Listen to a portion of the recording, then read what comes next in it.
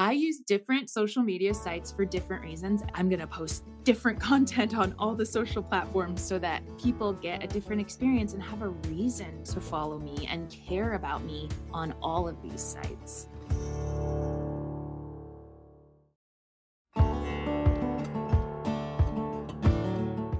Hey there, I'm Stevie. I moved from Scotland to New York to pursue my music and creative career, and I spent thousands of hours in the studio making music.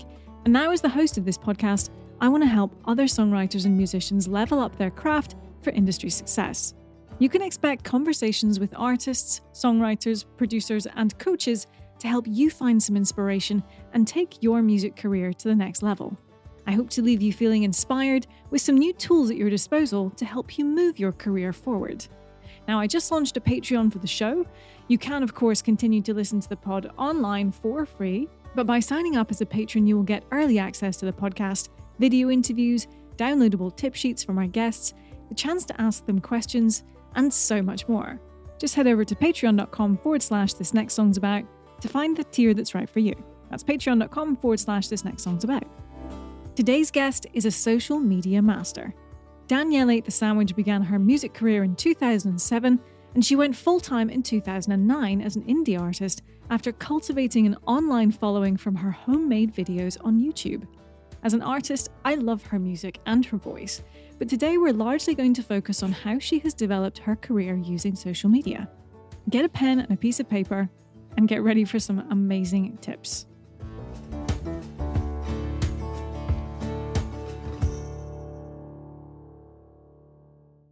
Danielle Ate the Sandwich. Hello. Hello, Stevie. Thank you for having me. Thank you for joining me on This Next Song's About. I'm so interested to talk to you. And I'm really fascinated to know how many sandwiches you've actually eaten. You'd be shocked. I don't think your listeners can handle it. I haven't had any yet today, but I'm going to get to one. I didn't want to go for the straight question of, so why are you called Danielle Ate the Sandwich? I assume you have quite a penchant for sandwiches. I do. I think maybe less than you'd think someone being named Danielle Ate the Sandwich would eat, but I enjoy a colorful sandwich from time to time, many different flavors, many different toppings and ingredients. And that's one of the reasons I like sandwiches in general, is just because they come in different shapes and sizes, and they can be friendly or bougie or expensive or cheap or a midnight snack. So that's also why I chose Danielle Ate the Sandwich, because it's a little bit come as you are. I see. It would really suck if you were gluten intolerant. But we're including like lettuce wraps and other things. Yeah. I see. But it does start to exclude people eventually, which is too bad. Anyway, thank you for indulging my sandwich question. I'm so interested to talk to you. There are so many things that we could talk about, but I really want to start talking about social media and marketing. So you have been around as an artist for quite a number of years. When would you say you began your career? Well, I put my first video out on YouTube in about 2007. Good. Something's cooking in the oven. If I were a sailor, would you love me? If I were a banker, would you care? Before that, I was performing open mic nights, pretty low-key stuff in the town where I grew up. I was in college, so I was grown, but I first started playing open mic nights in the college town, Fort Collins, Colorado. And then I started uploading YouTube videos. But the day I quit my day job to pursue music, I was thinking I would pursue it half-time, like I want to focus more on this, but then I'll get a part-time job. But I ended up never getting a part-time job and really just throwing myself into being a full-time, self-employed, independent musician in 2009. Oh, wow. So not long after you really started putting some content out there. Yeah. Wow. Okay. Well, congrats. And that's fabulous. Yeah, it kind of happened fast. When I started doing my research for this interview, I looked at your YouTube, obviously, and I started scrolling down and down and down. And I was blown away by how much content you have out there. And I came across your first video, as you mentioned, in 2007. A lot of things struck me. I think the first thing was, one, there's a lot of content. Two, you've not curated anything. Whatever went up, and it stayed up. I never know where to look. Should I look right at you? Should I look away? Instead, I think I'll think about Larry Bird naked like I always do. I practiced this joke ahead of time. Pretty girl. Third, you have a lot of subscribers, you have a lot of views, and that's also wonderful. And as an artist, it's great to see that success too. These videos that you put up are, I don't mean this disrespectfully at all, but they're very homemade. They're done at home. And I suppose that makes it easier to put out more content. But I think that also gives an authenticity to what you're doing as well. For me, the main thing, when I went back to 2007 and I saw that first video, I thought, wow, this feels like you've documented your whole music career in this one platform, in this one channel. I assume that it is quite a pointed decision to not have curated it and to leave up the stuff where perhaps 2007 webcams were not the same, streaming was not the same, the quality is a little bit less than it could be now, even from just a standard computer. So could you tell me just a little bit about going onto YouTube, why you did it and how it's developed for you? Absolutely. I first chose to do YouTube back in 2007. My friend Brandon, who was a great supporter of my first music, and we were in a band together in college, he lent me his Apple computer, like the monitor and then like the mic, like the Snowball mic, and was like, you got songs, you should put them up on YouTube. So he lent me his computer for a weekend and I just recorded those first videos. And at that time it was like, oh, YouTube was relatively new and there were people who were starting to put their music up online. And he was like, you have songs, you should put your music up online. And I thought, okay, why not? And at that time I was a bit shy about performing live. So it was easier to record at home with nobody there looking at me, and I could take my time or do as many takes as I needed. And then as time has gone on and as technologies have gotten better, as webcams have increased, as I've gotten a little more funds to buy professional equipment and even had the opportunity to work with people who can make professional official videos for singles on fancily recorded albums. Well, I reached in the cupboard for something to feed you, and I hoped that these words were enough to keep you. But the moon is so high and the stars are so bright, you could. I still really cherish those low budget first videos where I'm clumsy and awkward. I love the living scrapbook that all of our songs are. I mean, any songs we listen to, even a couple years ago, start to feel a little bit like a diary entry and a reminder of what our life was and what we thought it was and what it could be. So I think that's a really fun and sometimes cringy thing about being a songwriter or creator, to look back on your past creations. But I also just really dig honesty and authenticity. And it feels so fun to get like my hair and makeup professionally done and have like a slow motion pan cam for those professionally recorded videos. So I love that.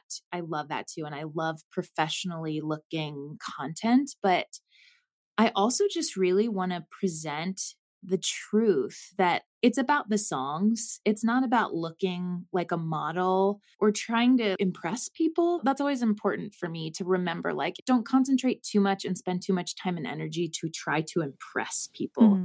Because I think that's where it can get really frustrating when you don't get the feedback you wanted or the stream count you wanted or the subscriber base you wanted. So it's like, put out things that feel true to you, that are really just a chance to share what you're making and who you are, and hope that people will listen and receive it kindly. So I love that. And you know, Stevie, until you said that, I don't really think about that of like, oh yeah, I just left these videos here and I'm not trying to fool anybody that like I wasn't at one time a really nervous person who kind of I still make mistakes and I'm still nervous. So it's like, I'm still that person. I just happened to buy a nicer camera.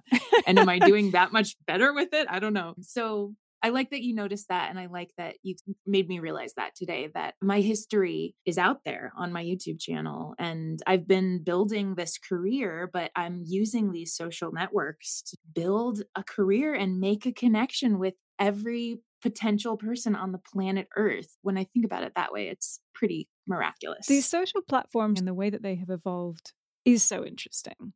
And in terms of the way that we're asking people to support us, and 5 years ago, we were asking people to maybe go on Instagram and follow us, thinking that when people look at us and want to book us for a show or want to book us as a support act, that the number of followers that we have is some way validation of how good we are as an artist. And it still is to some extent. And I think it's actually expanded from musicians to actors. You know, that in itself is a free marketing platform for the TV show or the movie or whatever, in the same way that it is for us. We know now that the algorithm is so powerful, it has changed. You won't see everyone who you follow within your feed. And so we're battling against that and trying to find new ways to ask people to support us in a way that will be beneficial for us in some sort of value form that we feel matters more to us or does matter more to us, whether it's monetarily or in terms of a connection. What has your experience been with picking that platform or going across different platforms? For you, it seems that YouTube has been something consistent for you. You also are on Patreon. You also are on Instagram. But what is it that you are trying to get from these different platforms, if it's something different on each one? I use each platform differently, and I notice what my fans and followers are doing and giving me on each one. So YouTube is one that I've uploaded videos to share my songs. And when I first started, that was really the best way for me to know that if I toured to a location, there would be people there because people had said on YouTube, like, I'm from Houston. So I was like, oh, if I go to Houston, Texas and play a show, there's a chance that this person might come. So that was great for me when I was touring really actively, which was from 2009 to, 2018. I slowed it down a little bit even before COVID started. And then I post the most to Facebook, and that's where I find is easiest to share new content, advertise events, even like link and collaborate with other people. Like when you post this, I will tag your pages that exist out there on Facebook. And then Instagram I'm not crazy about Instagram. I know it's like the hot new one right now. I find it hard to promote on because you can't do links. And the link in bio thing, when I think of social media, I think of call to action and ask them to do one thing and make it as easy as possible. Mm-hmm. So if I post a thing that says, here's a picture of me, I'm playing a show, get tickets, link in bio, that's 4 things I've asked them to do. Look at this picture of me, read the description, go to my link bio, and then click on the link and then buy a ticket. So I like Facebook and even Twitter for the fact that it's linkable. You can just say, here's the link, click it and do this thing I'm asking you. And I think that's changed. Now we have link stacks. So that's always changing and getting better. But just like with the expectation of putting all this effort into creating a fancy official video and spending all this time and money, and then maybe only getting a few views after you've put so much time and energy into it. I think the same about followers and social media in any regard, that if I'm putting everything I have into Instagram and posting 3 times a day and I'm not getting anything back, for me personally, it's not worth my energy. My energy would be better spent spending 15 minutes working on a song or 15 minutes reading a book. So I love social media. One of my part-time jobs is doing social media for other small businesses. I utilize it. I say it's really important, but I also don't think we should bend over backwards, especially as creators who are trying to tap into life's honest pain and happiness. And then we're like right next to a McDonald's ad. You know what I mean? It's a twisty thing to keep clear in your mind. Like, am I a creator? Am I an artist? Or am I an advertiser? And you do have to have a little both. You have to skirt that line. But finding the networks that worked for me took some time and took some growth. I have the most followers on YouTube, I think, because of the time I've spent there and been on there, and because YouTube used to be, it was important to subscribe, so you got updated. Now I don't think anybody subscribes. I think you're just shown videos that you may have watched in the past. So the growth on YouTube has slowed down a lot, but it's still the highest. And then Facebook, I have the second most, and I actually use the most often and am on there probably weekly, and even that's slowed down. And I think the algorithm works against us, but it also doesn't require people to like our pages and follow our pages because it shows like content. So people might think we're subscribed to us because they saw our page once and then Instagram is showing it to them. You know what I mean? So it's all very tricky. I think what I'm trying to say is I use different social media sites for different reasons. And I'm not one of these people who post the exact same picture that's actually one of my pet peeves, because as a fan, if you want me to pay attention to you and you can't even give me something different to look at from site to site, of course, I'm only going to like it once on Facebook when I first see it. Why would I like it again on Instagram? So one of my personal hills to die on is I'm going to post different content on all the social platforms so that people get a different experience and have a reason to follow me and care about me on all of these sites. They do say that in terms of the content that you put out, or this is what they used to say a few years ago, and this could have changed, 70% of it should not be self-promotion, or here's the thing, buy it. Then 20% would be promoting other people or something else, and then 10% is buy my thing, go to my show, whatever. Yeah. Do you still find that's the ratio? Yes and no. Facebook, I mostly promote, but it's not always buy my thing. It's, hey, I'm doing an event. So that's just like a, hey, mom, it's me. Things are good. I got a cool thing that I'm doing this weekend. Love you. Bye. So it's not asking them of anything. It's just informing them what's going on in my world. And that feels like an advertisement to me. So, I'm active. Somebody might get a ping in their brain to go, oh, Danielle does workshops. We should hire Danielle to do a workshop for us. So it can lead to other gigs. But it's really just honestly to stay relevant. Like this is a sort of private gig, but I want you to know that I'm working hard because so much of the work we do isn't public or publicized. And so as an artist, there is a little bit of like, we're working constantly, but it's not as fun to post about how many emails I got back to today. So sometimes I do that just for my own worth, to be like, I'm busy, right? I'm valuable, right? And then I just released a new album on Bandcamp. So I will post about that several times. That's another mistake I think people make, is just posting about it once. Yep. I will post that cookie at least 6 times in the month after it released, and then every 2 months after that.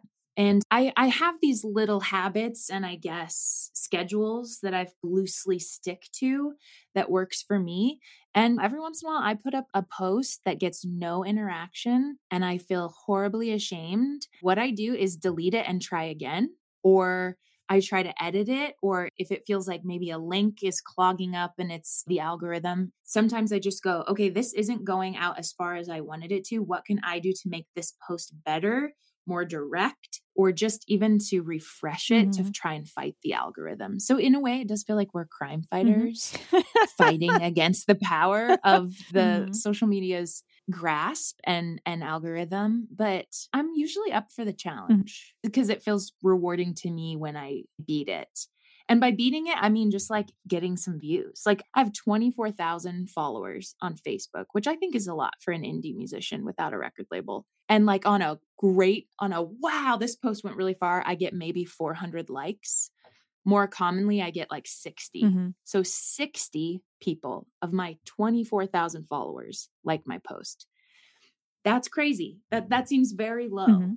But 60 is good to me. 60 goes, wow, 60 is a lot. Sometimes people can't even get 1 or 2 likes. Yeah. So I also try to like do a little conversion of everybody's busy. I'm busy. How many posts did I even like from independent artists today?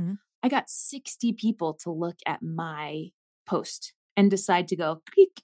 And it doesn't seem like a lot to ask someone to look at your thing and click it. But just when you consider all the things being thrown in front of people's windshields, it's something to celebrate that you are something that took a few seconds of their day to get in front of them. Yeah, I love what you said there about if it didn't work, you edit it or you change it, you make it in some way easier to consume, I guess. But I also loved when you said it got 60 likes or it didn't. You reframed that to yourself.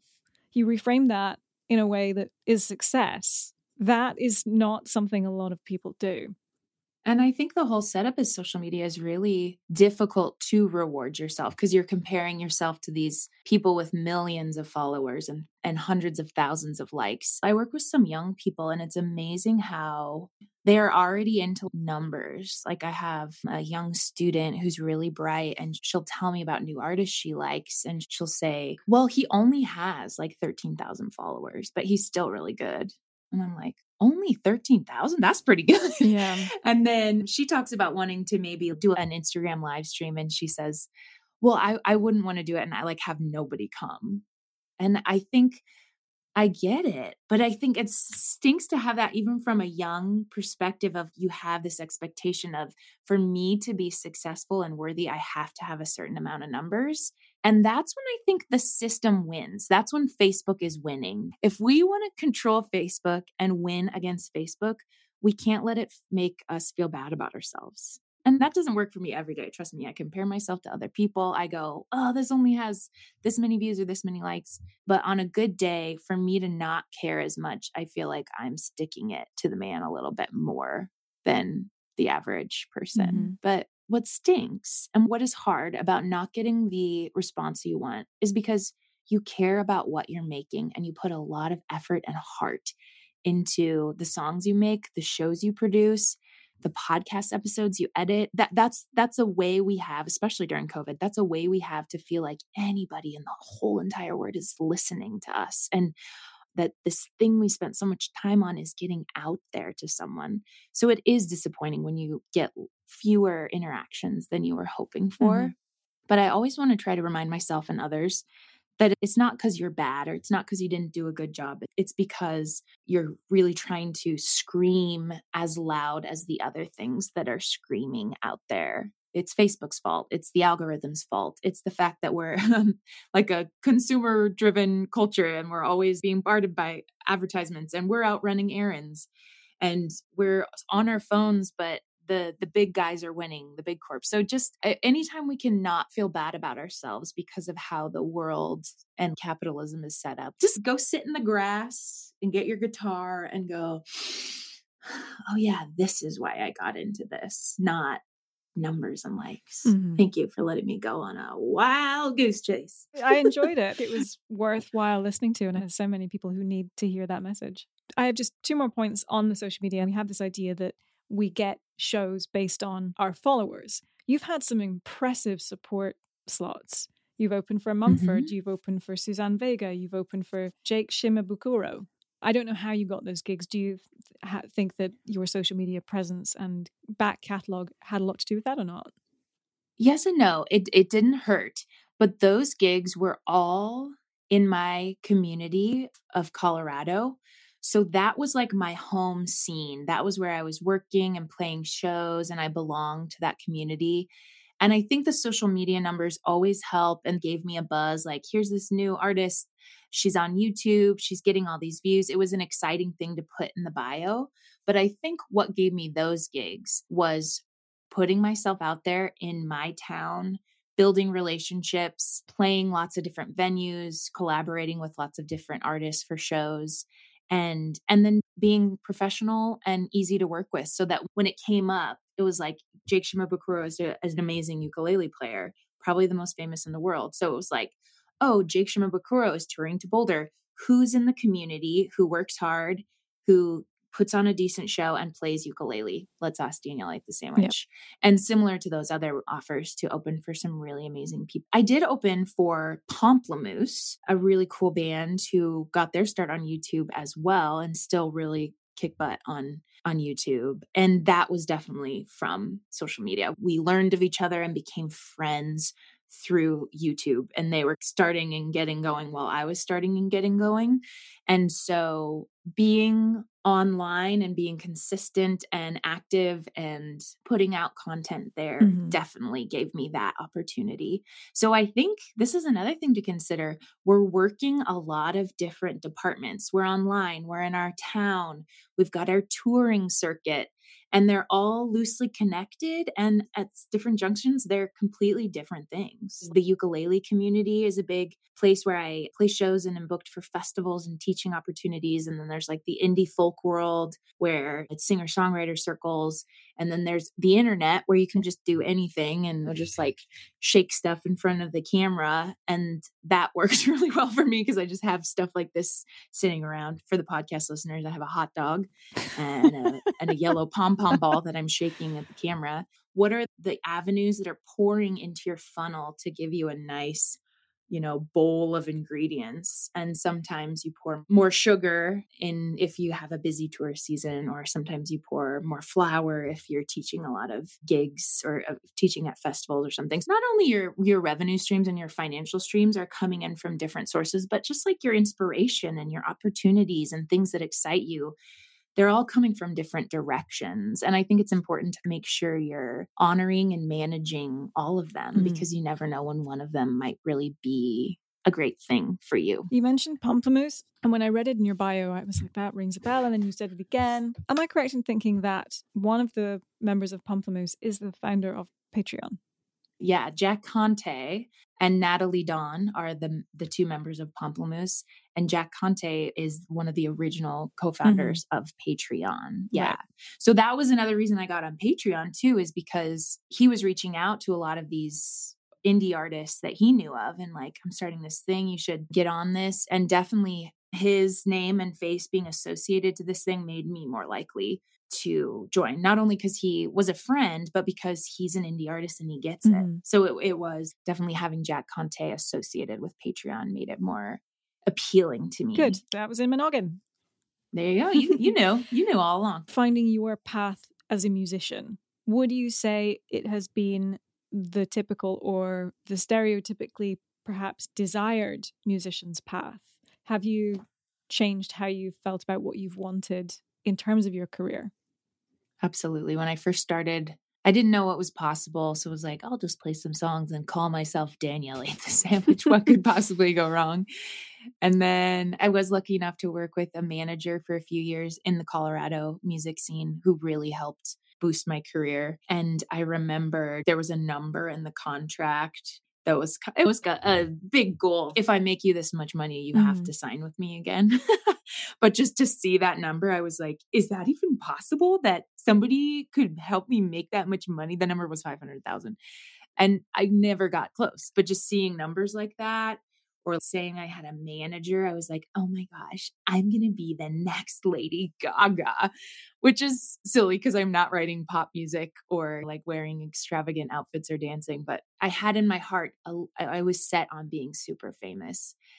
And then as it went on, and as I didn't get super famous, but I got well known and I built a fan base of people who really cared about what I was doing.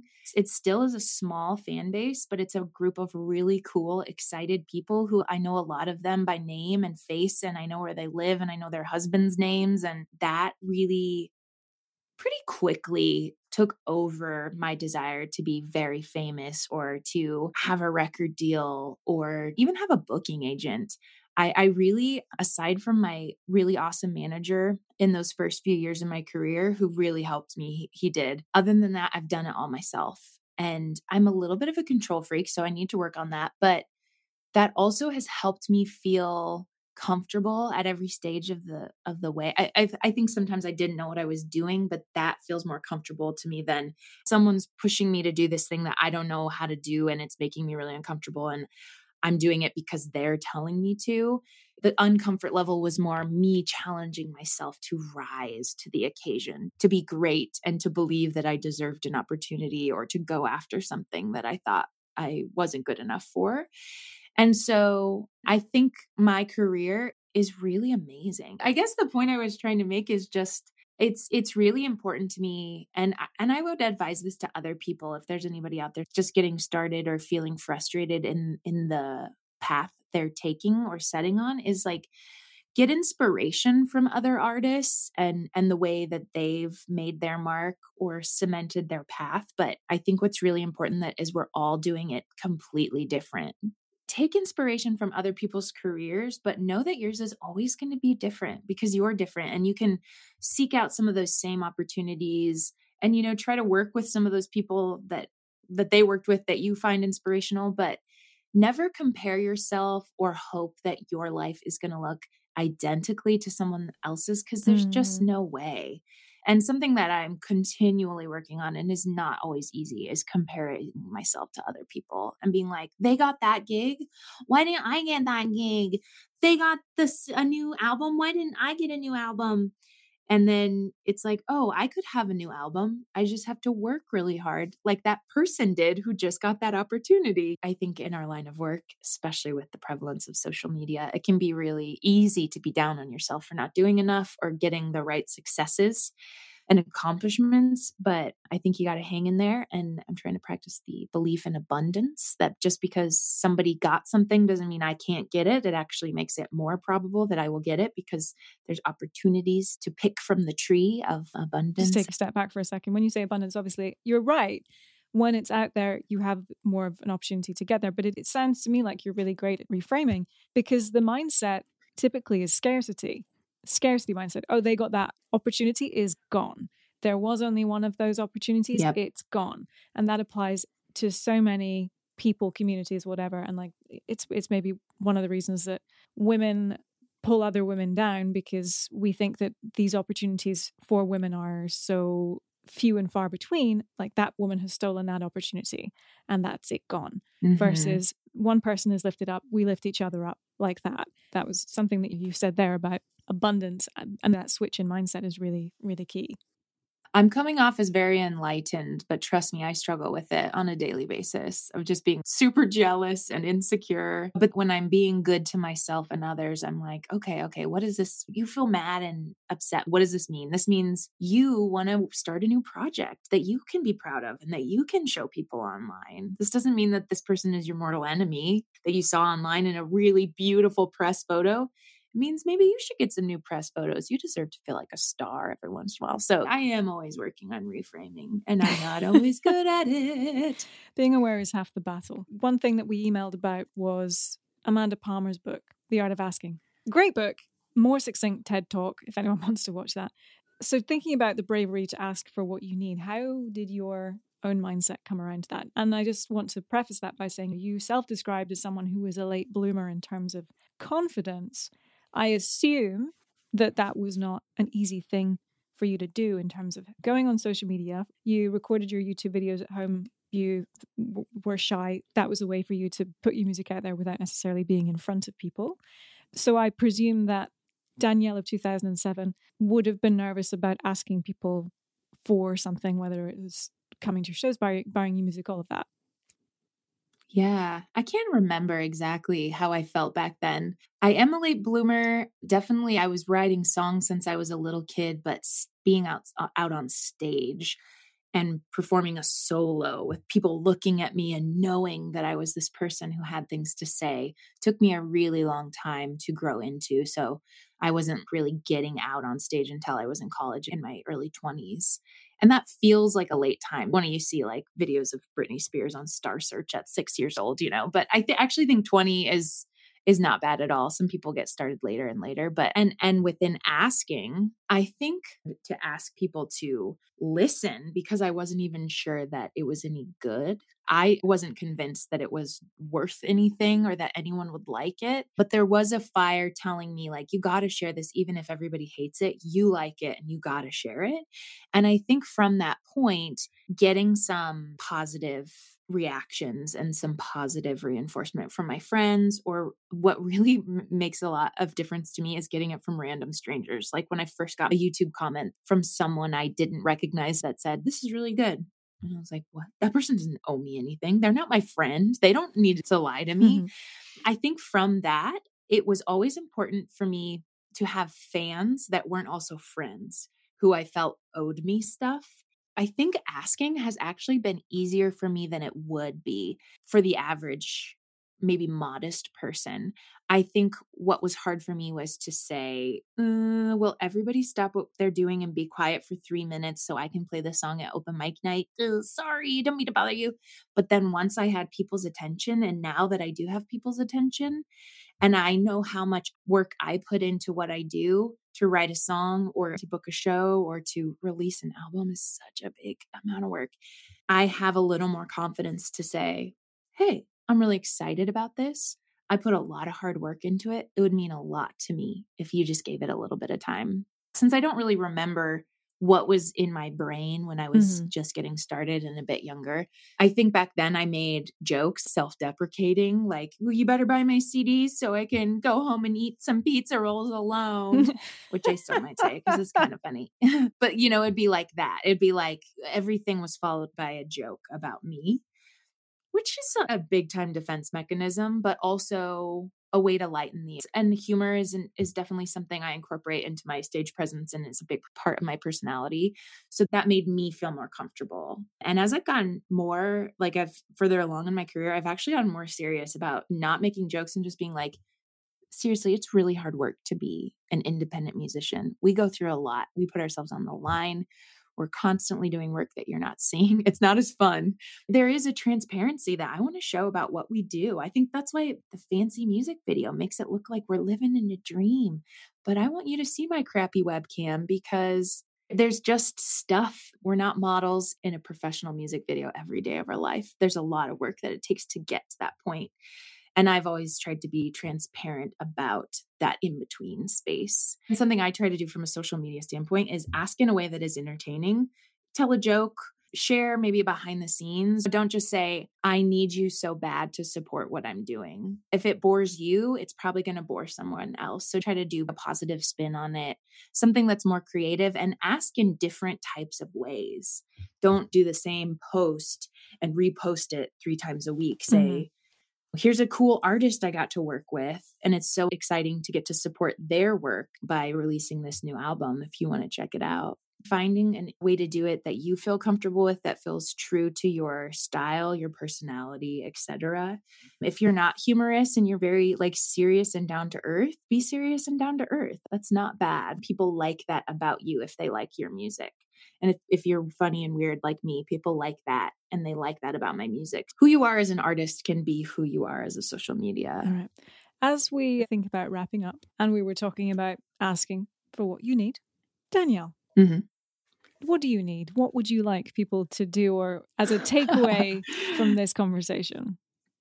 Sure. As we talk about getting support from the online masses that feel tangible, Patreon is a great way to support me, especially during the pandemic. The support I've received from my patrons has helped fill in the blanks of the missed gigs and the missed festivals and the inability to get out and play live and sell merchandise. So my support from patrons on my Patreon page, which is patreon.com/Danielle ate the sandwich, is a great way for me, not only to get monetary support, but to connect with you guys.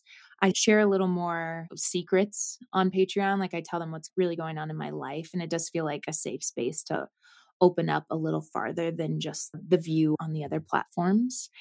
And then also, I just love to know that people are listening to my songs and getting something from them.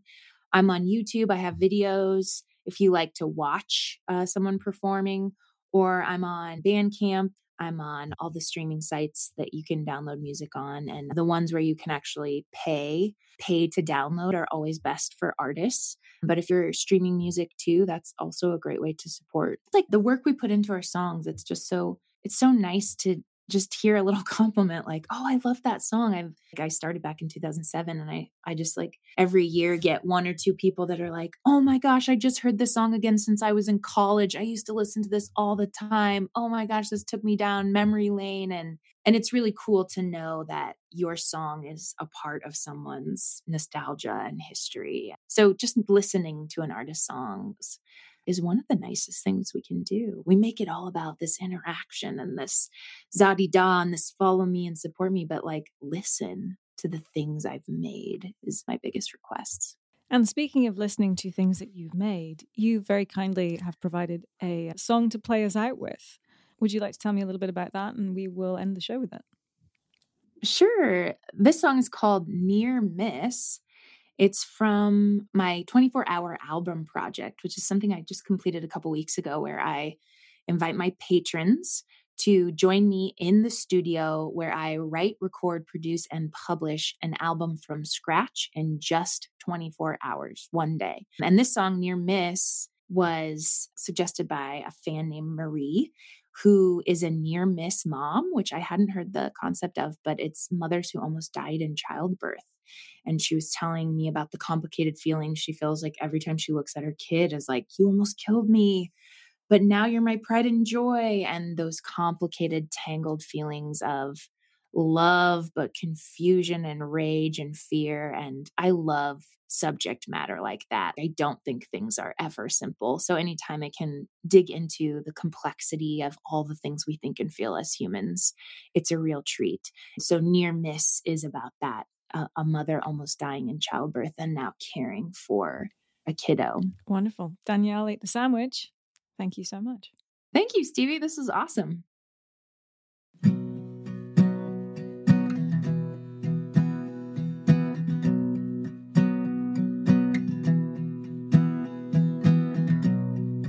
When the lightning flashes and everything is something in between,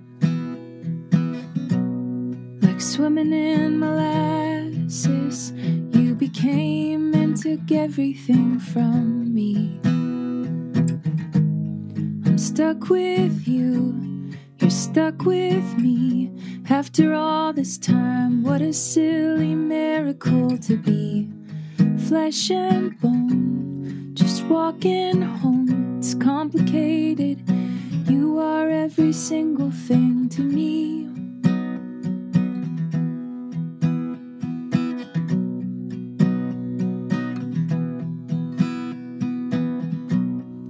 When the water splashes and your laughter fills the silence in my head, in the mirrors of the bathroom, you became and showed me everything I had. I'm stuck with you, you're stuck with me. After all this time, what a silly miracle to be.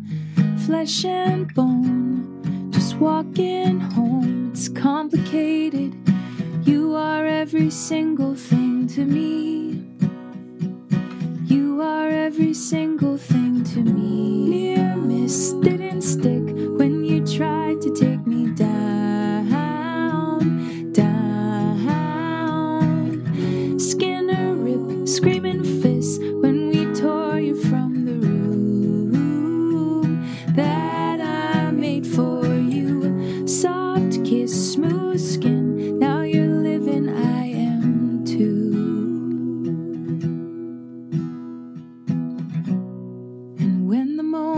Passing, I can barely recognize how we got here.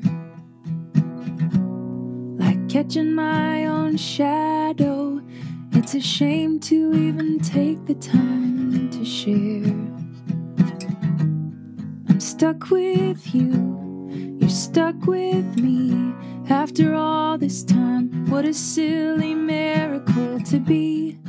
Flesh and bone, just walking home. It's complicated. You are every single thing to me. I'm stuck with you, you're stuck with me. After all this time, what a silly miracle to be. Flesh and bone, just walking home. It's complicated. You are every single thing to me. You are every single thing. Well, I hope you enjoyed that episode and Danielle's music. Links to her socials are in today's show notes, and I will be back in 2 weeks to help you level up your songwriting craft for industry success. I have changed the show from weekly to bi-weekly just to give me more time, because you may have noticed I'm trying really, really hard to add some extra production to the episodes. So please forgive me, but bi-weekly I will be coming at you with new episodes. Thank you so much for listening. Don't forget you can join my Patreon at patreon.com/thisnextsongsabout.